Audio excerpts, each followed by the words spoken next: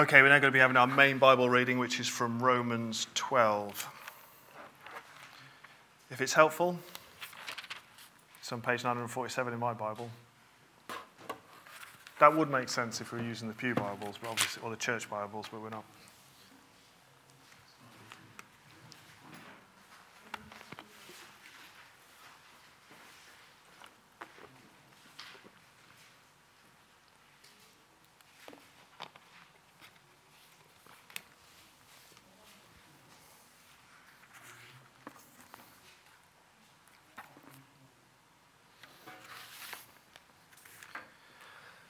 And it says this: I appeal to you, therefore, brothers, by the mercies of God, to present your bodies as a living sacrifice, holy and acceptable to God, which is your spiritual worship. Do not be conformed to this world, but be transformed by the renewal of your mind, that by testing you may discern what is the will of God, what is good, acceptable, and perfect. For by the grace given to me, I say to everyone among you not to think of himself more highly than he ought to think, but to think with sober judgment, each according to the measure of faith that God has assigned. For as in one body we have many members, and the members do not all have the same function, so we, though many, are one body in Christ, and individually members one of another, having gifts that differ according to the grace given to us. Let us use them. If prophecy, in proportion to our faith; if service, in our serving; the one who teaches, in his teaching; the one who exhorts, in his exhortation; the one who contributes, in generosity; the one who leads, with zeal; the one who does acts of mercy, with cheerfulness. Let love be genuine. Abhor what is evil. Hold fast to what is good. Love one another with brotherly affection. Outdo one another in showing honor. Do not be slothful in zeal. Be fervent in spirit. Serve the Lord. Rejoice in hope. Be patient in tribulation. Be constant in prayer. Contribute to the needs of the saints and seek to show hospitality. Bless those who persecute you. Bless and do not curse them. Rejoice with those who rejoice. Weep with those who weep. Live in harmony with one another. Do not be haughty, but associate with the lowly. Never be wise in your own sight. Repay no one evil for evil, but give thought to do what is honorable in the sight of all. If possible, so far as it depends on you, live peaceably with all. Beloved, never avenge yourselves, but leave it to the wrath of God. For it is written, vengeance is mine, I will repay, says the Lord. To the contrary, if your enemy is hungry, feed him. If he's thirsty, give him something to drink. For by so doing, you will heap burning coals on his head. Do not be overcome by evil, but overcome evil with good.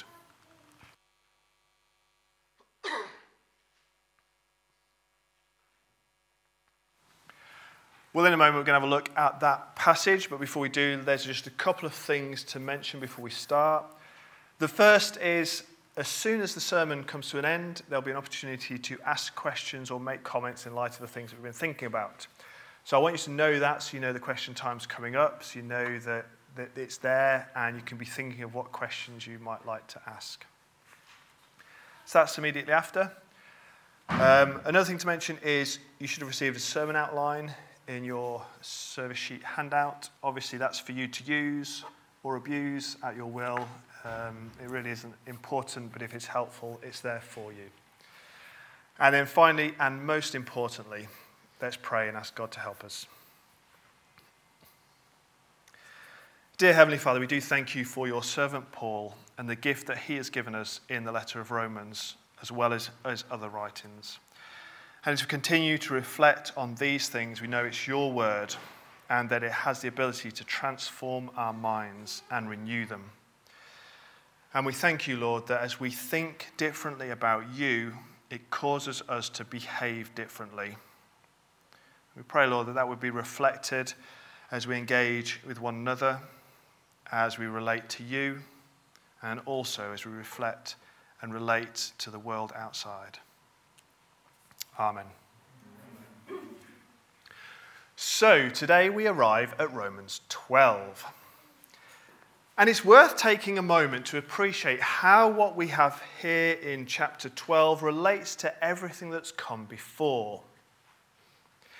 It's possible to divide all of Paul's letters pretty much into the first part, which is referred to as the indicative, which means this is what you have become. You have become children of God. You've become Christians. You are now in Christ. Those sorts of things. And then the second part of his letters refer to the imperative, which means this is what you must do. However, even at this superficial level, these two parts are related. So we might say, given what you've become, behave in this way. Or now be what you have been made. But we can go even a little deeper than this. As Paul has outlined the gospel from Romans 1 to 11, it's provided us with a worldview.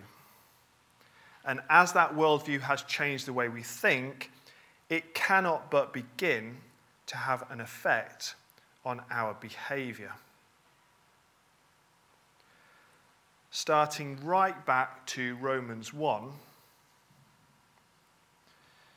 given the fact that Jesus Christ is our Lord, naturally as our Lord, our desire will now be to obey him. Then we come to Romans 6, verse 13, which says this: "Do not present your members to sin as instruments for unrighteousness, but present yourselves to God as those who've been brought from death to life, and your members to God as instruments for righteousness." What we're seeing is the gospel that we've been reflecting upon throughout Romans fully anticipates a change to our behavior. The gospel cannot be understood other than it affecting the way we think, the way we behave, and treat both God and one another.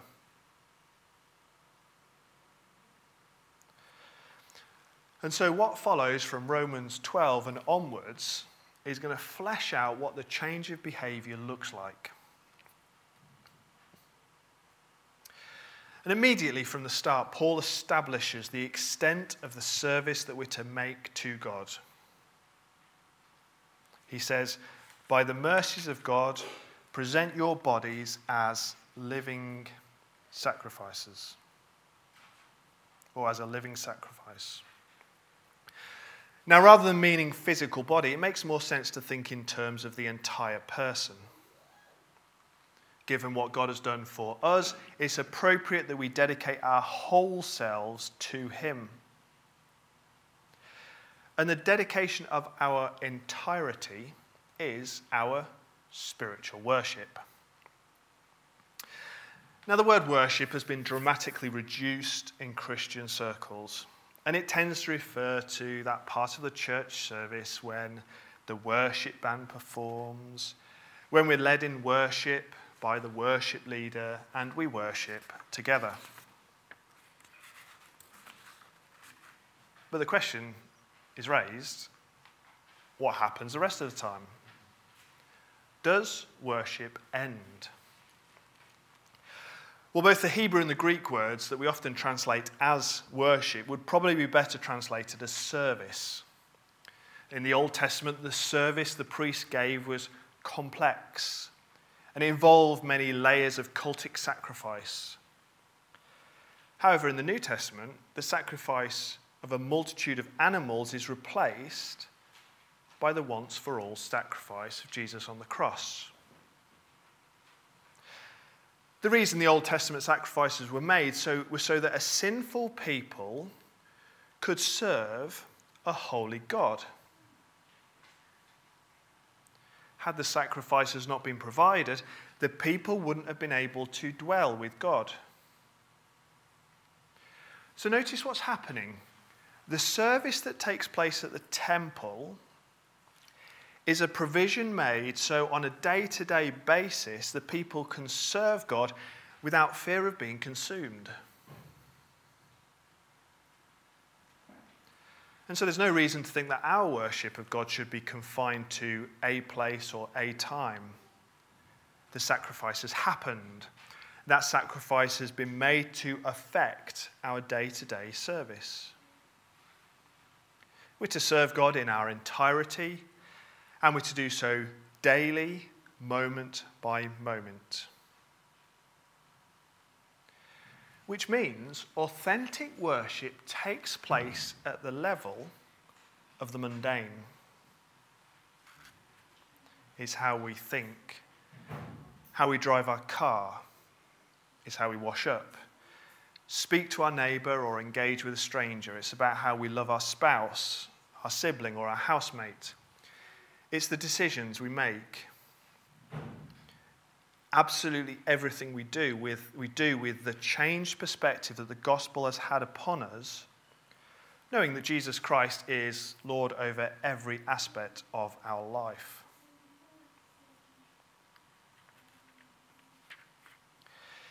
In 12:2, we see another example of how what we're reading builds upon what's come before. So have a quick look back at Romans 1, verse 21.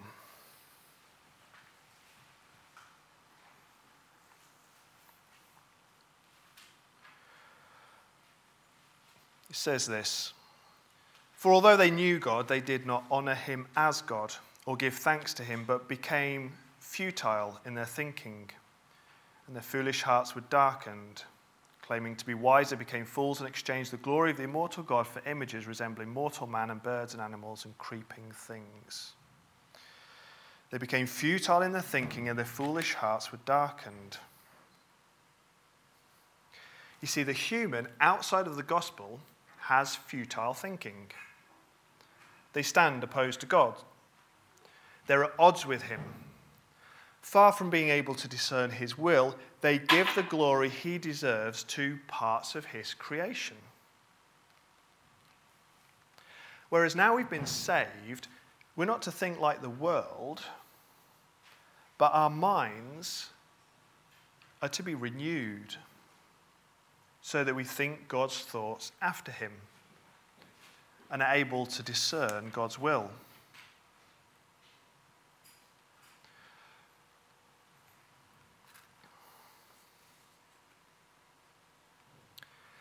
Having established that we're to be transformed, Paul then moves on to talking about the church community.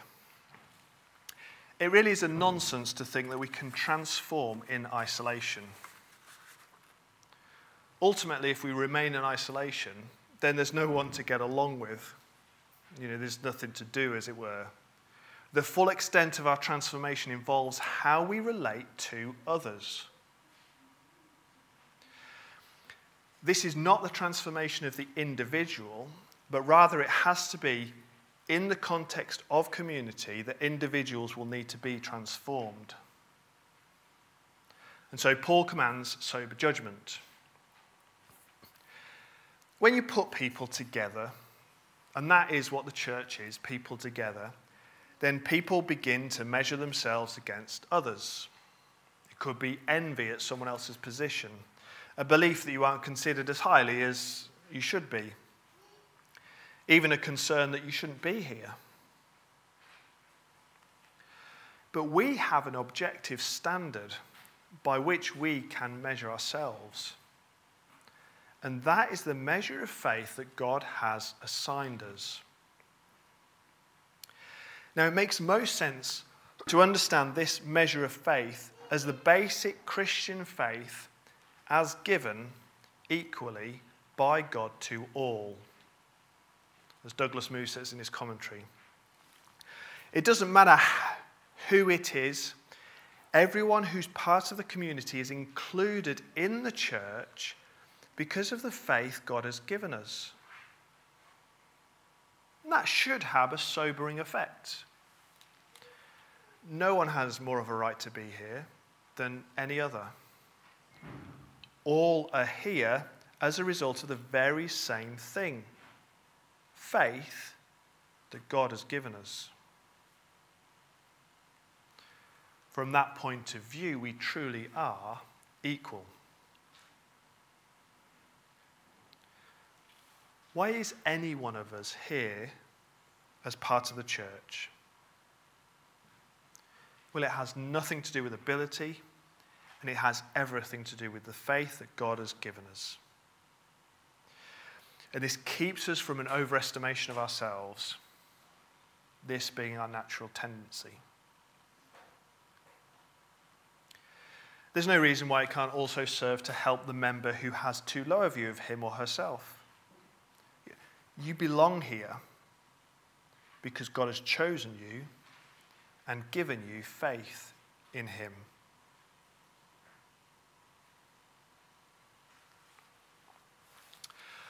Paul then goes on to explain how the church is a body, and there's a unity in the body. Though a body is made up of different parts, those parts work together for one purpose. So the different contributions which each make do not introduce weakness to the community. They do not compromise the community. Rather, they're fundamental contributions to the community as a whole. It's actually rather when one part is absent that the whole is compromised. And so we're not to be jealous of one another.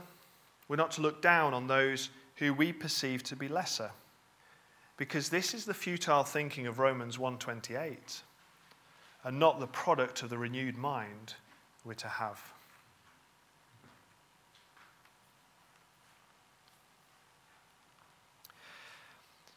In contemporary society, when we speak of love, we're asking the question, how do you feel?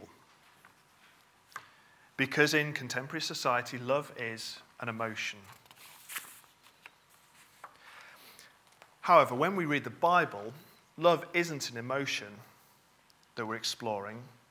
Rather, it's an action. Love always relates to what is done. And actually, that's helpful because it makes much more sense when we approach verse 9. Let love be genuine. If you don't feel love for another, how do you go about authenticating love? But if love is an action, then the question is more in the realm of how will you treat one another? What you do for the other demonstrates if your love is authentic or not.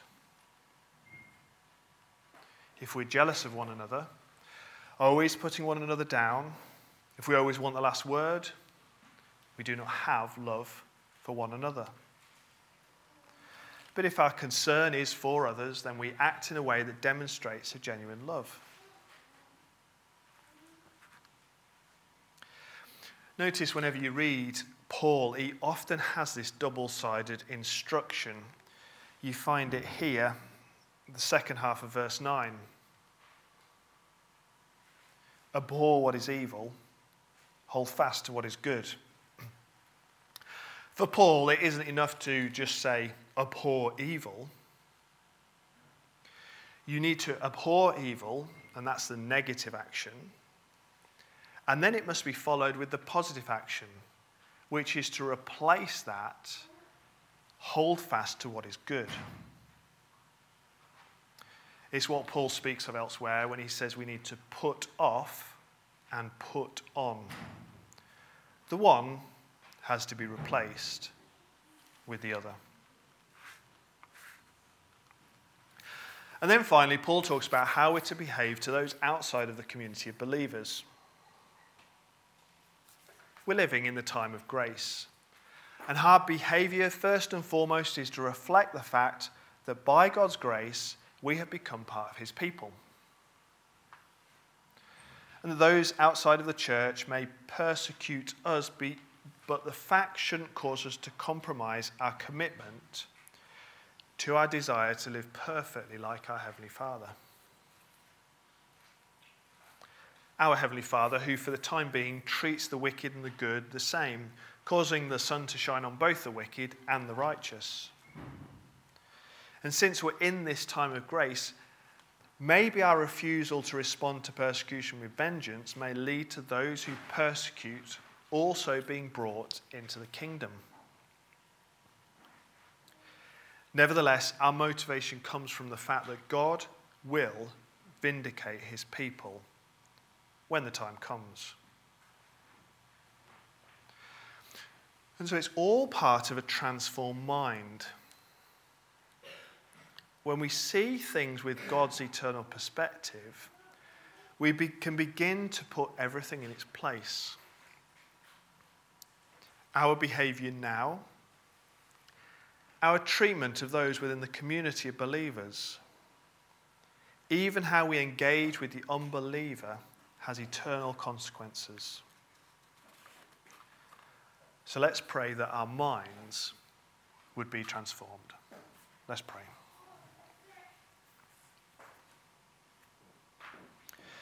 Dear Heavenly Father, we do thank you for the things that we've been able to reflect upon this morning. We thank you for the comprehensiveness of this short chapter that explains how our minds are to be renewed so they don't reflect the futile thinking of the unbeliever, but rather we would think your thoughts after you. We pray, Lord, that would begin to take shape or continue to take shape in our minds so that our sacrifices would be in their entirety. We would be worshipping you on a daily, moment-to-moment basis as we serve you in the mundane, and that we would engage with one another, bearing in mind that you have bought each one with your blood, and also that we might be slow to take vengeance, knowing that we can be comforted in the fact that you will vindicate your people. Amen.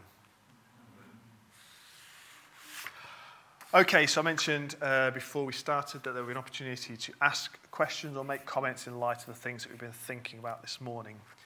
That time has arrived, so any questions or comments are welcome.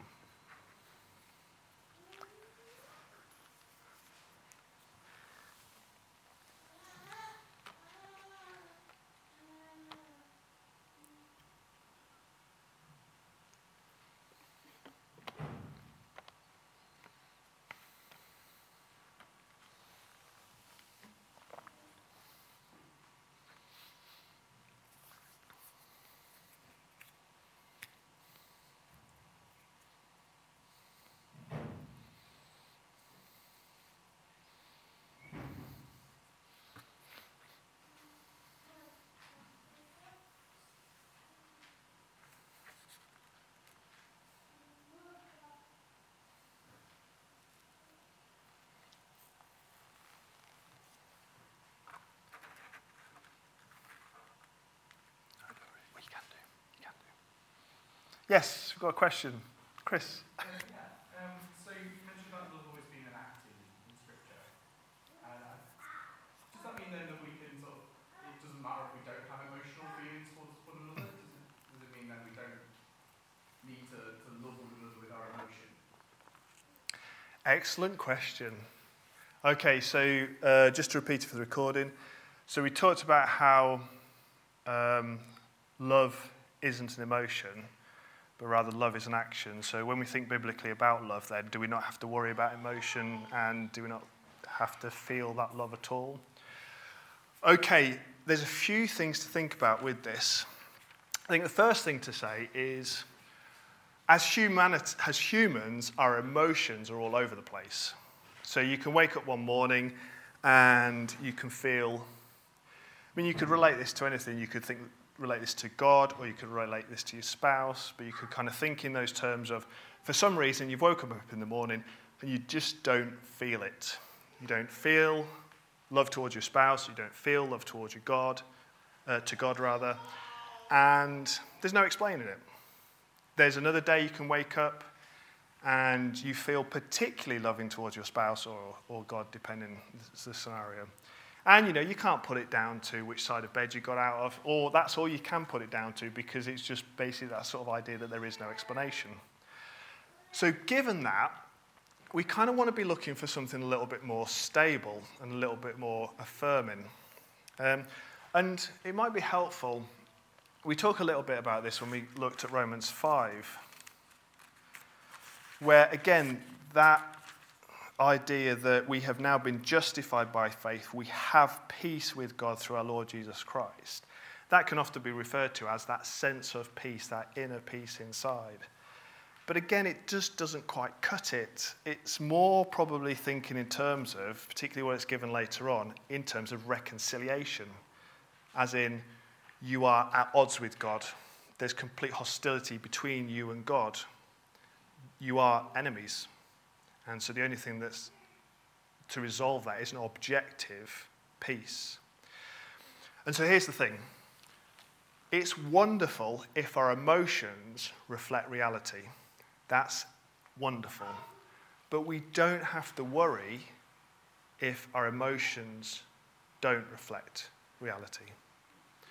And you can do that in both sort of scenarios. So I know that God loves me because he sent his son to lay down his life for me. That is objective and it's there. It's reality. If I wake up in the morning and I feel a love towards him, that's wonderful. My emotions reflect reality. If I wake up in the morning and I don't feel that love towards him, or I think his love is far from me for some apparent reason because of my mixed up emotions, well, that's a shame. It really is a shame. But don't worry, because the objectivity smashes that out of the water.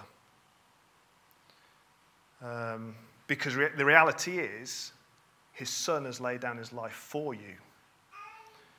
So, tomorrow, maybe you'll wake up and your emotions will match the reality. So we don't need to worry. And, I think this is the sort of thing where we can kind of take it a step further and start thinking in terms of, well, how can we talk ourselves down when our emotions aren't reflecting reality? I wake up in the morning, I don't feel like God loves me, and I don't feel particularly loving to him. Okay, well, that's what I've got to remind myself. I think Nathan likes to think about that whole, how many ways can we think about how God loves us? Well, he's adopted us children of God. He has laid down his life for his son, laid down the life of his son for us. He's bought us with his blood. You could spend a day and a half, a week, working in reflecting on different ways that he loves us. So yeah, I hope that's cool. Any other questions or comments?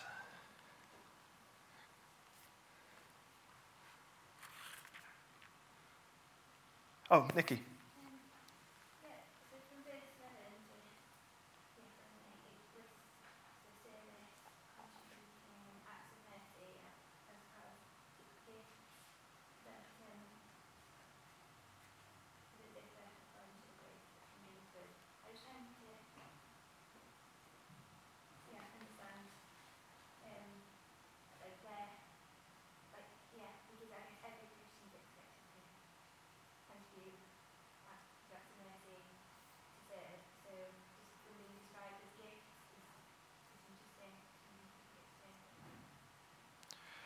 Okay, let me just, we've got this idea. So the gifts that are different according to the grace given to us, let us use them if prophecy in proportion to our faith, in service in our serving, the one who teaches in his teaching. So these things that we're all to use, or how, I just missed a little bit.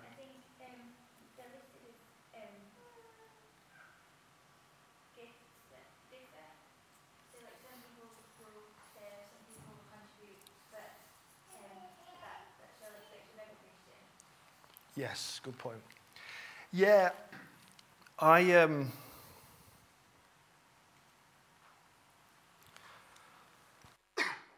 kind of feel like this is one of those things where I think it's a helpful question because, like, I don't think, at the end of the service we say, okay, right, let's just get into a group. Okay, let's work out whose gift is who and which one's yours. And, oh, hang on, you're doing the wrong gift. Stop doing that because that's being done over there. And I think, if you start getting into that things are going to get quite clumsy. And I think as well, you do get quite reductive as well. So you're like, well, do I not need to be nice to people because my gift is this, or I don't need to do that because, you get it sometimes where, you always end up picking on musicians, don't you? The musicians, they play the musical instruments, but then that's their lot, they're kind of done for the day. But that's not, I think more, there's we're thinking more in terms of the whole purpose, aren't we? The whole complexity of everything.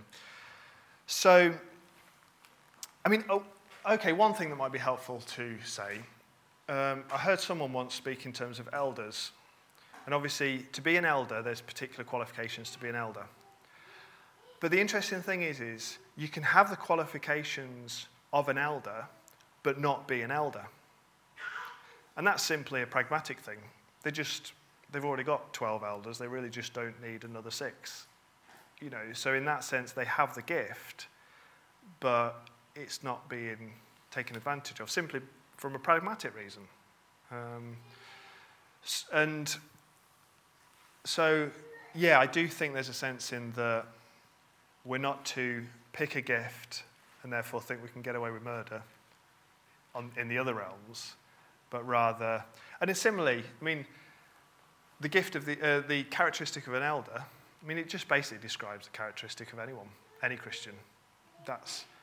But it's just rather, if you're going to choose an elder, make sure they've got this characteristic, not this is the characteristic of an elder and other Christians can do what they like, as it were. So I think that point serves as a, people doing this, people doing that, people doing the other, people have got their roles, but I don't think it's necessarily prescriptive. It's more just descriptive of kind of what a church looks like, I think. Time for one more?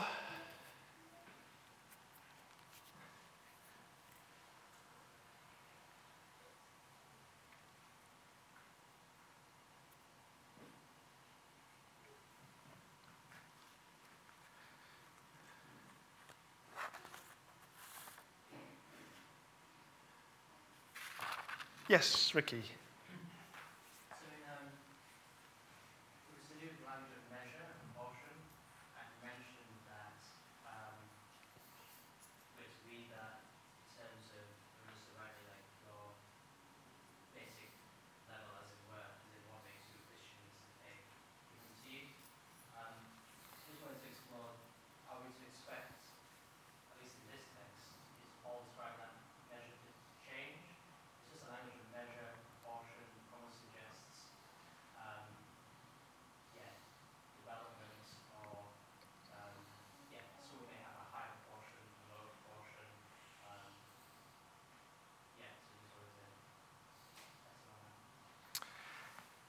Yeah, interesting.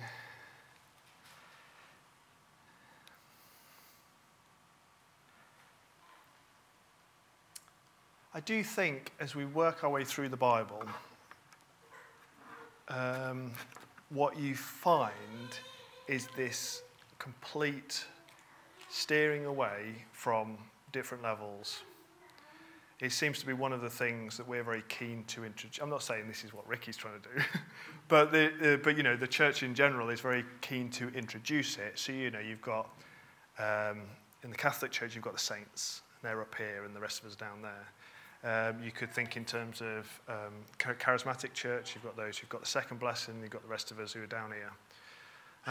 But then when you actually start reading the Bible, what you find is that Paul says to all the saints at the church. He's not saying, I'm writing to the saints, but not to you lower level people. And similarly, when he writes to, when you get the idea of second blessing, there isn't this sense where Some people have got the Spirit, but then there are others who've got a bit more. I mean, it just isn't there. And there's a sense in the, we do think in terms of maturity. So I guess there you want to kind of make the distinction between there's a faith that's applied to us. That means we believe and we're in. Now, once you're in that level, you're basically a Christian. So we're all saints. We've all got the Spirit. We're all a Christian. If you're a Christian, you've got the Spirit. If you're a Christian, you're a saint. If you're a saint, you're a Christian. If you're a saint, you've got the Spirit. If you've got the Spirit, you're a saint. There is no kind of like levels of Christianity. In a similar way, if you've got faith, well, it's the faith. It's the genuine, authentic faith. But then I guess there's that sense but then we're in the process of sanctification and maturity, of which is a journey. But what's already been established is that we are in and part of it. I mean, I don't know, this is probably a bad thing to do, ending on a bad note. But I think we're living in I don't know whether this is true of all times, but there seems to have been we've hit quite a low point particularly in the UK and maybe over in America. Many of our heroes who were pastors and were the mature and were the great ones that we looked up to, they've failed and fallen. But here's the thing. My confidence is not in pastors. My confidence is in Christ. Our confidence is not in those people who taught us and we learnt the word through them. Our confidence is in Christ. And I think we've said this before. Your confidence is not in me or Adrian. If and when we were to fall away, well, that's not where we want you to put your sight. Your sight, your faith, is sturdy and secure and in Christ. Now, the reason I mention that is just that idea that who is this elusive person with this superior faith? That it seems to be the bigger they are, the harder they fall, for want of a better phrase. I don't know. Has that answered your question? I've talked a bit after you asked your question. Let's stop there. And we'll sing our next song, and then we'll have a reflection. We're going to stand to sing Before the Throne of God Above.